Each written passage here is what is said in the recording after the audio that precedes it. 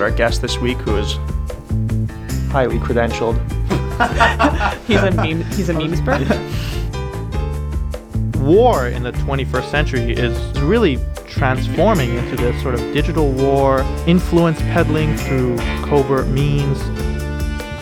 Hillary Clinton, she's the presumptive nominee for the Democrats. She gave a 30-minute speech on August 25th attacking a cartoon frog. Welcome to Majority of BC. I'm your host, Jordan Schroeder. With me is co-host Zoe Ferry. Say hi to everybody, Zoe. Hello, everyone. All right, our guest this week, well, he doesn't really have any specific credentials, but he does know a lot about memes, and that is our theme for the week. And he might just be the Dark Lord of 4chan himself. Siavash Tahan, welcome to Majority of BC. Hi, Jordan. Thanks for having me on. So, my name is Siavash. I'm not particularly credentialed in this, but I've been following the sort of narrative and the story arc regarding the memes and the meme wars, especially as it relates to the 2016 U.S. presidential election. Which is often referred to as the Great Meme War. Correct. We're all meme war veterans. You know, our guests or our viewership is made up of a lot of different people, a lot of different age groups. And again, I'm not saying that one age group will have more expertise in memes than the other, or that one group might be totally uninformed. But the fact is, people have different conceptions of what memes are. Some people would think that it's just like the picture and caption, but really memes are a lot bigger than that, I think. What would you say? Yes. So a meme, I mean, it's a word that is defined in the dictionary as an idea or an element of culture or system of behavior that may be considered to be passed down from one individual to another through means other than genetic, but usually meaning through means like imitation. So it's basically a cultural idea that is replicated through imitation. The way that this idea gets manifested in political discourse and in cultural discourse is that memes are embodied in humorous images, video, pieces of text that is copied often with very slight modifications or variations, and are spread very rapidly through the internet and through users. It's a visual or audio package that is very information rich and information dense, and that it is shared in a viral manner online. And is it like always comedy? Not necessarily. It could be dark, it could be light, it could be funny, sad, humorous. It really captures an essence of an idea. Whether that idea or that emotion is sadness or happiness, angst, worry, whatever it may be. It's just a very condensed packet of information and emotion. And so I think it's become more of a common term recently because, so you're describing it not just necessarily as a picture, but as an idea that gets spread around. And the internet has made it so much easier to spread ideas. And then particularly some forms of the internet, like Twitter, have made it really easy to spread concise ideas. And so you have like the picture memes will get shared so widely and so easily that, when we started going on Facebook in 2006, we had like the prototypical memes, like, cat memes generally. What were you saying? The Brian memes, Bad Luck Brian and all those kinds of very classic memes. Yeah, those were just like the giant pictures with like some large font text at the bottom. And those were typically like very simple ideas, and they just had like one set template, and then you just add some text on the bottom. And that was it. And now they've evolved into like this weird sort of political weapon, I guess. Yeah, so a lot of us, especially those of us, I would say roughly under the age of 30, remember in high school or maybe in early university, or maybe even some of us who are younger in late elementary school, sort of popular macro images, pictures of, let's say, good guy Greg or bad luck Brian or scumbag Steve or success kid, if you guys remember that cute little kid with the sort of hand motion of really capturing success and a childish wonder and amazement and satisfaction of being happy.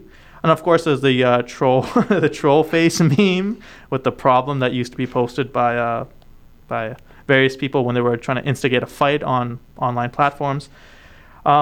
So these were very early stages. These were when memes were just fun. These people are kind of archetypes. They are symbols of real world existence, but because of the way these pictures are taken, they represent a pure essence of an idea, an archetype, a symbol that is almost pure, and that many different ideas can be layered onto it, even though the symbol remains relatively fixed. It's the same one goofy picture of this poor guy, Bad Luck Brian, same one positive, happy-looking picture of good guy Greg. It's the same picture of scumbag Steve. It's all the same picture, but there's so many different ideas that can be layered on top of it because there's an essence to these images, which is an essence that is archetypical, that is true.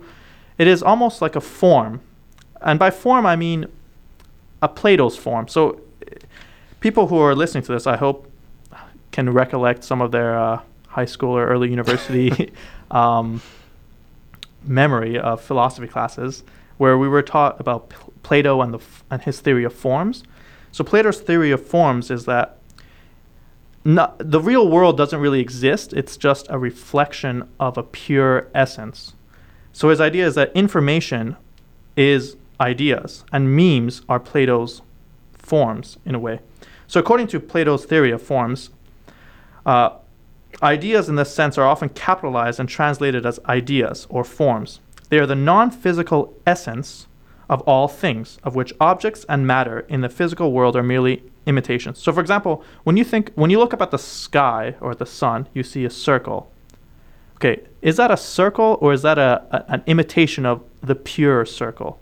It appears as a circle, but is that the circle? I'm going to be honest. You're giving me a lot of PTSD here, going back to undergrad. This is undergrad or grade 12 it's been like 6-7 years, man. Yeah, exactly. So that's the idea. Like when you see a stick on the ground, that's a stick. It resembles the geometric figure of a line, but it's not a line. But a line doesn't exist anywhere except imitations of a line. So a stick could be a line, a tree could be a line, a microphone could be a line. Like there's many different real world instant imitations, of a line, but the true line is the idea of a line, a perfect straight line. So these early memes, they're kind of like, it's almost like when somebody discovers a new technology and it gets used for like fairly innocent purposes at first, where people are like, oh, we're just like discovering this. We're realizing how effective this can be at conveying this idea that I want, and nobody's weaponized it yet. I want to move to now just how exactly the memes became really politicized, specifically in the Donald Trump election in 2016.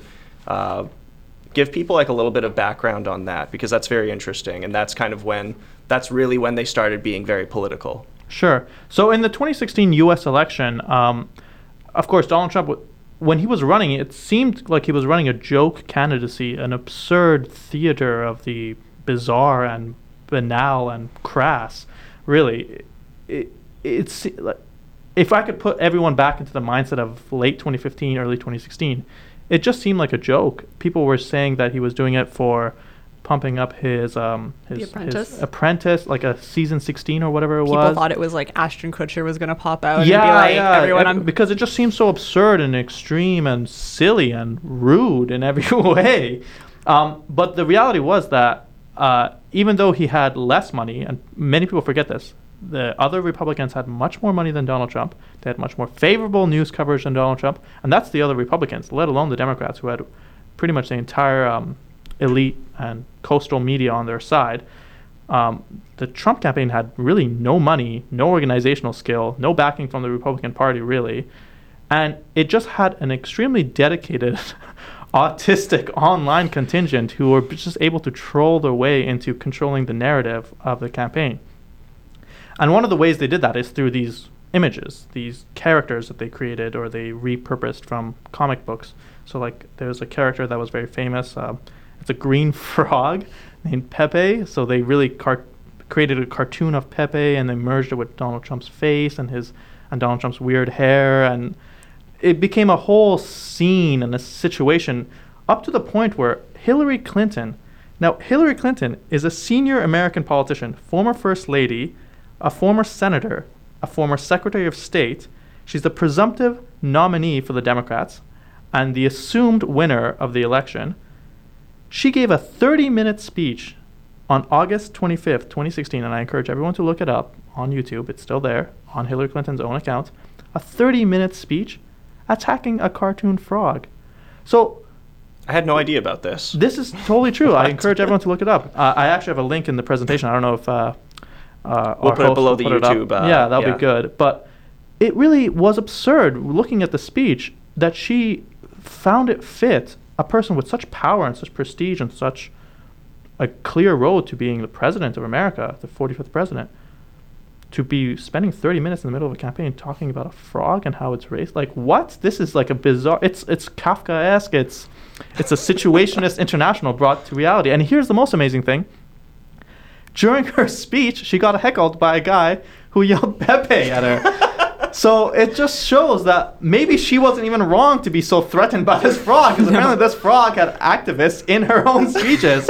So it's just this whole meme culture and this meme war, it really bled into real world so harshly that it was around this point that I started following these issues very closely, because I thought something really strange is going on. This is almost war propaganda being repurposed for political campaigns. You're driving Hillary Clinton, who's a very sober, serious, elite, liberal politician, globally minded, established in all power networks in America and the world, into a fit of insanity fighting against a cartoon frog. Something very, very strange is going on. And that's when I got really interested into this. And, well, I think one of the strange things is that at that time, during that election, it was like a totally grassroots meme campaign, right? Like the online community you're talking about apparently is 4chan, and I don't know anything about 4chan except that you might be the Dark Lord of 4chan. Funny story though, I've literally never been on 4chan. I've seen these memes on Twitter because I follow a lot of sort of journalists and such. So I follow these kinds of activists and journalists on Twitter, and it's just interesting to see how these kinds of posters, these Pepe poster type people, really capture the mood and the psyche of these journalists, and they just warp the entire political narrative and framework through their silly images. It's amazing, really. Well, do you think that meme culture has really influenced how journalists are approaching stuff? I know that you have more internet-based news sites that are using memes as a way to actually communicate with their readers a lot more. One I follow is The Betches. It's a millennial site, but they do a podcast called The Betches Sup, and it's all about talking about U.S. politics. And their meme account is their Instagram account is just putting out memes. They've turned this whole thing as a way to talk about headlines and share what they're talking about in their memes. And they have, I think, like 700,000 followers on Instagram. That's a lot. And that's the crazy thing, is that it started as this grassroots thing. Like nobody from Donald Trump's campaign organized like this big meme push, right? No. But now then people realized how effective it was, and you'll see now that actual campaigns are trying to have like the best meme content, and not just campaigns, but like businesses as well will have the best meme content. You'll see it like Maxime Bernier's leadership campaign in the Conservative Party. He by far had the best memes out of anyone, and he went from being like a candidate that everyone thought would not do very well because of like the past scandals that he had as a cabinet minister leading confidential documents around, to having like a portion of the young person vote far and above what any other candidate had, because he was just sharing all these memes. And now like the Conservative Party proper is doing memes, and well, there was Liberal Ryan Gosling in like 2011, I want to say. There was a Tumblr account called Liberal Ryan Gosling. Oh, no, it was 2015. Mm-hmm. And it was just the Ryan Gosling meme talking about Trudeau. Mm-hmm. So. But do you think we're going to see the BC Liberals or other BC parties picking up on memes a lot more? I think it's very appropriate for political parties to be paying a lot of attention. I know you said that it was very grassroots, and I would agree that the meme contingent online for Donald Trump was significantly grassroots driven, especially the more effective memes that were created on that group. But there was actually various sources of Russian foreign policy objectives that were being achieved by this. So Russia did actually sponsor several, I guess, groups and Facebook pages that were basically there to sow discord. And this is highlighted by various news outlets, including Wired.com and the New York Times, where they quote a group called the Alliance for Democracy, and they talk about the Internet Research Agency, which is a Moscow and St. Petersburg sort of Russian adjacent media outlet, which was very much responsible for coordinating various internet campaigns that were there to basically sow chaos across the American political spectrum. Sorry, are you Russian adjacent if you're in Moscow? Yeah. Or are you just Russian? Yeah. Or are you referring to the state? The state, okay. yeah. So the thing is, the way that almost the an internet, arm of the state. Yeah, almost exactly. They were not necessarily the Russian State Department or any of that kind of stuff, but they were backed by various moguls and entrepreneurs and oligarchs that are related to Putin. And they financed this kind of meme warfare. And one of their groups, and I encourage people to search this up, was called Army of Jesus or something. And it was basically Jesus Army. Army of Jesus. Yeah. And it was basically posting these very, silly memes where they just shows Jesus Christ and Satan in a arm wrestling competition and saying, Satan, if I win, Clinton wins. Jesus, not if I can help it. And these really stupid memes, but they were backed by the Russian state and various arms of the Russian state. And they were successful, actually. If you look at these accounts, they had hundreds of thousands of followers. Some of them might have been fake, but many of them, most assuredly, were real. So it really goes to show that memes are more than just like the innocent, funny things, cats and toast and silly things to laugh about.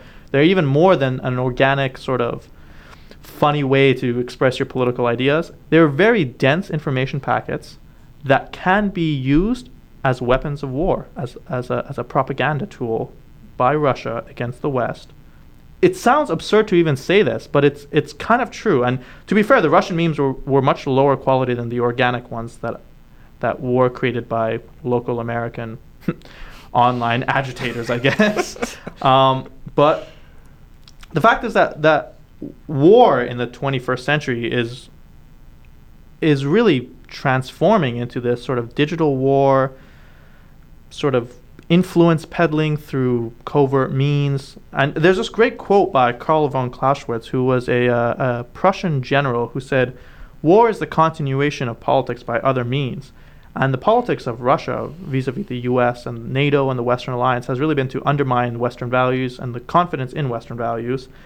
And one of the tactics they use is to basically sow discord in the West. So most of the pages sponsored by Russia were, funny enough, sort of SJW, Black Lives Matter pages that basically try to get black people not interested in the Democratic Party or democratic politics generally in America. So this is just a purely state-led operation, at least on their part. I don't want to miss that part in your diatribe, is that the meme pages that Russia was establishing, or that these kind of state-sponsored actors were establishing, they were both left-wing and right-wing. Correct. So you'd have Army for Jesus, which was like directed towards baby boomers, basically. Yeah, like super really, Christian baby boomer suburb people. Yeah, and these memes were like, they're geared for older people. They're not dank in any way. No, definitely not. And then you have very left-wing memes, and they would just like set these up to polarize the American population. There was one case, I think, where it was a super gun-friendly group that was backed by Russia, or the internet version of it was backed by Russia, and there was a group called United Muslims of America, and they were both apparently given instructions to protest at the same event, same time, same date, and real Americans showed up and protested against each other, whereas the two groups that organized these two protests were both backed by the Internet Research Agency. So once again, it just shows that, at least for Russia, the few $1 million they spent on this did bear some fruit, to be fair. I'm not going to go the route of saying that this was what led to Trump's election, because that's ridiculous. There was lots of more real factors that led to Trump's election, and in any case, he lost the popular vote by 3 million votes anyway, so it's not like he got a massive groundswell of votes for his victory. But the point is that memes are a tool of propaganda, and they're really a war propaganda. And we're all familiar with this kind of war propaganda. If we think back to our high school textbooks where we learned about Rosie the Riveter or Uncle Sam and all these kinds of images. I hope our host will post these images in the video that will be ensuing. But I have a few images that I had set up and curated. One of them is a Nazi propaganda against America, which depicts America in a very unflattering light. It depicts America as KKK and sort of black music, as well as it's kind of strange. It shows America as just in every way bad, even though the bad are countervailing against each other. And then there's the American propaganda, which shows their enemies in World War II as sort of monstrous-looking German and Japanese dual-headed freak.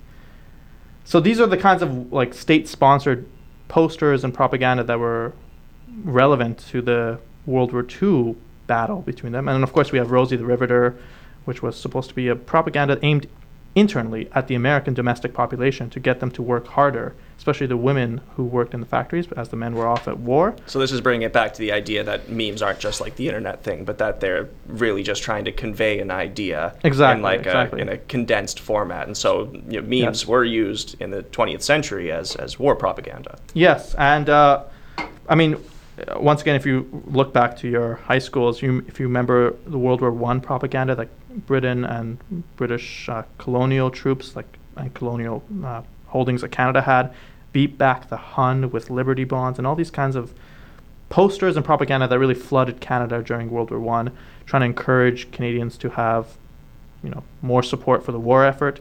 These were very simple images, cartoonishly and grotesquely exaggerated about how evil Germans are and how they're Huns or whatever. But these are war propaganda. So it's kind of a full circle coming, where memes started off as these grotesque images that were really used for war propaganda, and now they're circling back into being that, except used by non-state actors as well as state actors. There's another picture of the U.S. leaflets that they dropped over Afghanistan during the 2001 invasion. It shows several of the Taliban and Al-Qaeda senior leaders as basically ghoulish monsters. So it shows that even in 2001, 2002, the States is interested in using this sort of image warfare, propaganda warfare, leaflet psyops against Afghan civilians to try to get civilians in Afghanistan to turn against the Taliban and Al-Qaeda. Which goes to show looking at them right now, they kind of look like they're from Fallout 3. Yeah, they're kind of very disturbing looking, but I think what they're trying to look like is they're trying to make them look like jinns, which are sort of devilish creatures in Islamic theology. In any case, the point is that memes have made a full circle. They are dense information packets that have gone from war propaganda in the beginning back to war propaganda again now, with a brief interlude as actual entertainment. For young people to express various emotions and ideas. Okay, well, let's bring it home. Zoe, do you think that this is going to be relevant to BC, or do you think that, I don't know, for some reason that politics in BC might be a little bit too small to really jump on the meme train? I think that people will do it, whether or not it actually catches on to the same extent we've seen it catch on in the U.S. I mean, just even looking at the last election in Canada in general, memes really didn't play as big of a part of it. And we were right around the time that the whole Trump train started. I personally don't really see it being a big part as much, but it's BC. You never know what could happen. I can see memes making an impact on the BC election once again because the media environment is very small. There's very few journalists. They're all on Twitter. They all see each other. They all follow each other. You get into the mentions. You get into the replies. And memes can take a life of their own, and they can help frame the narrative after that. So it depends on who has the energy on their side. I can see, and I know of very good NDP memes that have been lampooning our leader, Andrew Wilkinson. I mean, I'm a fan of Andrew Wilkinson, but there has been some missteps I guess he has taken, and also some very good mockery of him that has been done by NDP operatives. Thankfully, they haven't done it too much, and I'm not going to really reveal what they have been because they're good.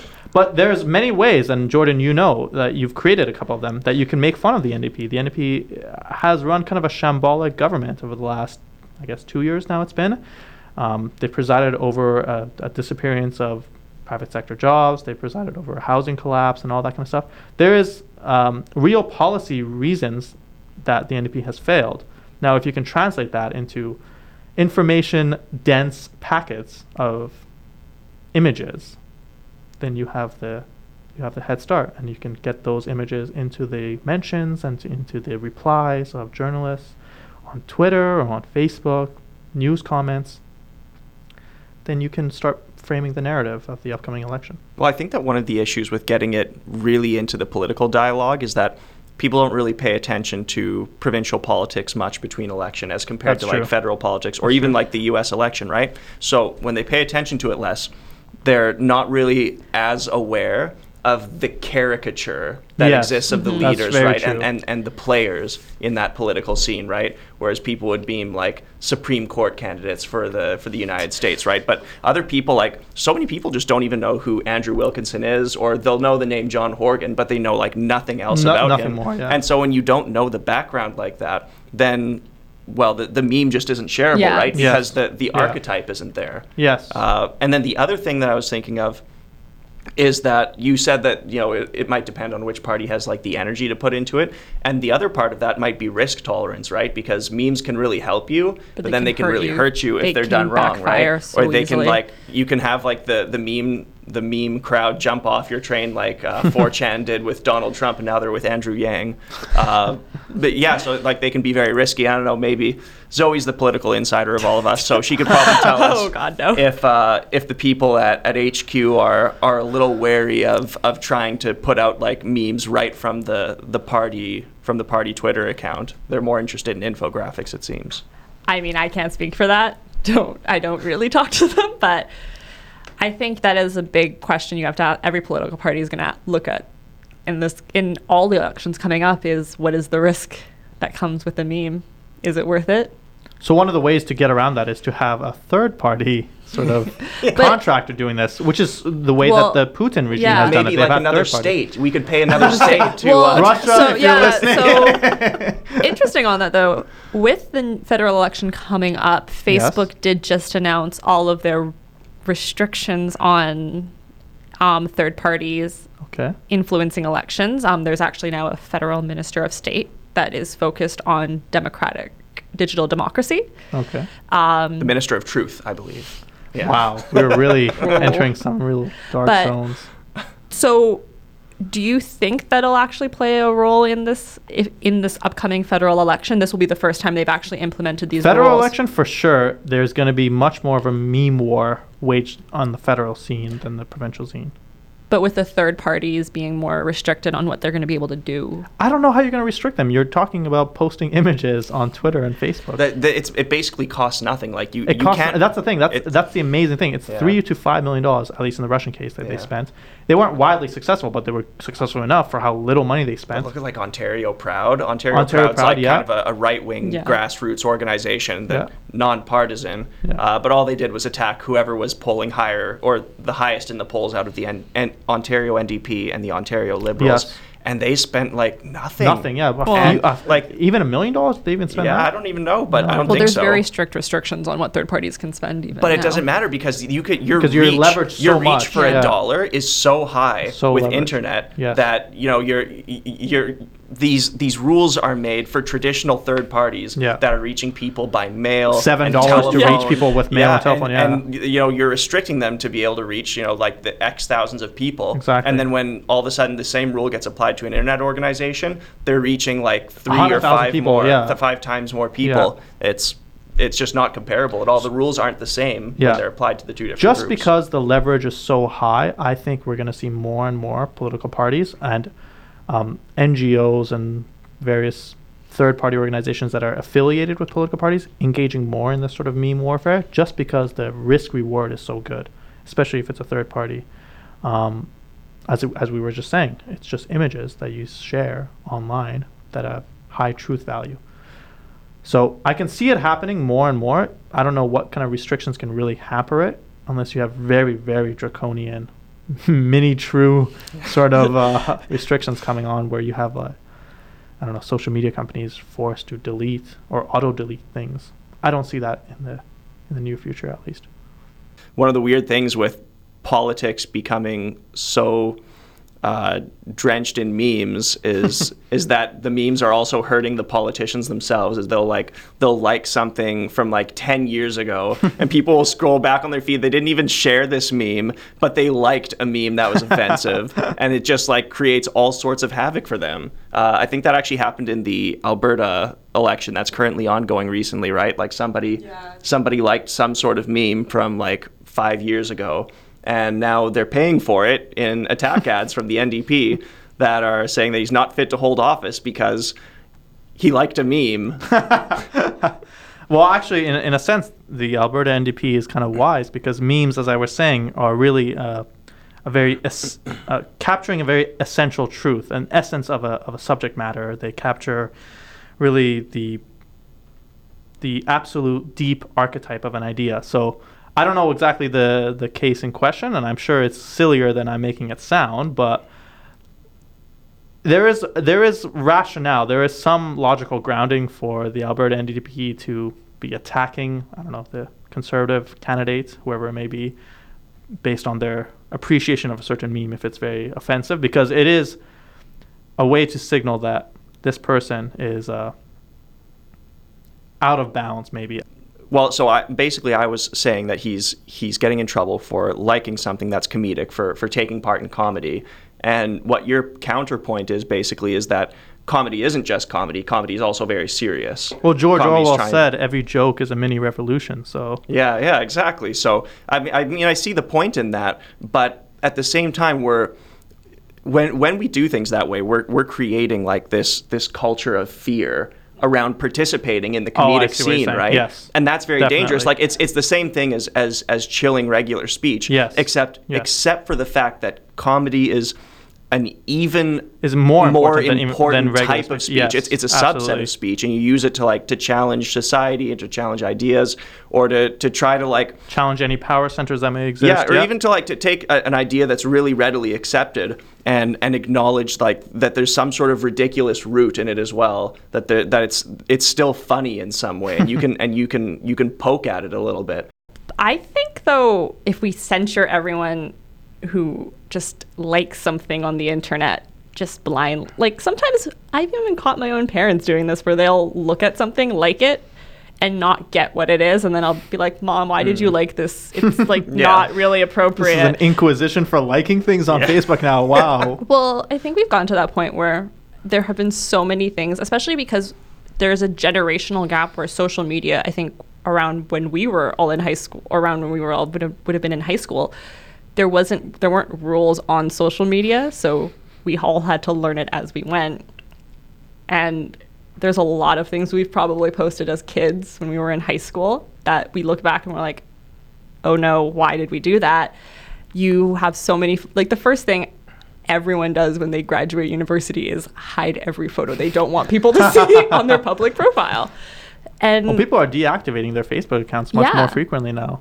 I think we've just gone to the point where what we do on the internet is becoming so closely monitored, especially if you're in the public eye, that it's a little dangerous where we're getting to with that point. Now you have so many, you basically can't do anything on the internet without offending someone. So I sense this is a very self-interested answer coming from you, that you don't want to censure people for liking offensive content, because perhaps you have done it in the past. And, really, if we, the future... Edgy memes for Zoe Verity. Please don't look at my history. The future can't be like that, though, where they keep on punishing people for memes, because otherwise, if they do that, the only person who's going to be able to run for office was like the homeschooled kid down the street named doesn't have Ezekiel Bob. who thinks that hyphenated Ezekiel Bob. So no Ezekiel Bob, that's his whole name. Never got Facebook, and then he's gonna run for like the Wild Rose Party at some point in the future. Is gonna get resurrected, and he'll be the only one where they won't have any attack ad material, unless of course he did an online sermon, and then he's gonna be screwed. But basically at this point, there's going to be most millennials probably will have something that they've liked, shared, or commented on that will probably get, if they ever decide to run for public office or be in the public eye, will probably get brought up at very inconvenient times. I know it happened, like, totally off topic without politics, but there were, like, every season on The Bachelor and Bachelorette, there's always, hey. Of course, two guys start laughing. Derisive laughter. There is always a contestant that has a comment they liked or a meme they like that comes out, and you're like, you're barely in the public eye. Do you make it past the first rose ceremony? But that becomes the topic of everyone's conversation for the next week. Yeah, well, okay, there's some nuance to this, though. So we're saying generally no, you shouldn't get punished for liking offensive content. But at the same time, I think Siavash has a point. When you like content like that, there's some part of your character that's going into it, right? Where you're saying, like, I approve this, or I don't know, I can't really articulate it right now. But anyways, there's something that sets people off and puts them on the defensive. So where is the line then? So, like, I think that there's obviously some grace we show for people when something that they liked is like 10 years back. And then there's grace for something that's clearly satirical or comedy, right? But then what happens when you take, like, one or both of those elements away? Like, what happens when you like a meme which is clearly, like, white supremacist, right? Like, it's making fun of the equality of races, and you like that meme, and it's from 10 years ago. So that's a really bad meme to like, and there's probably, like, no excuse for it. But it's still 10 years in the past. Well, if this person changed his mind, do we have grace for that person? Or, what if it's just like a politically incorrect meme, but you like it during the election campaign? Then you've removed the time element. So, I don't know, like, it makes it really complicated.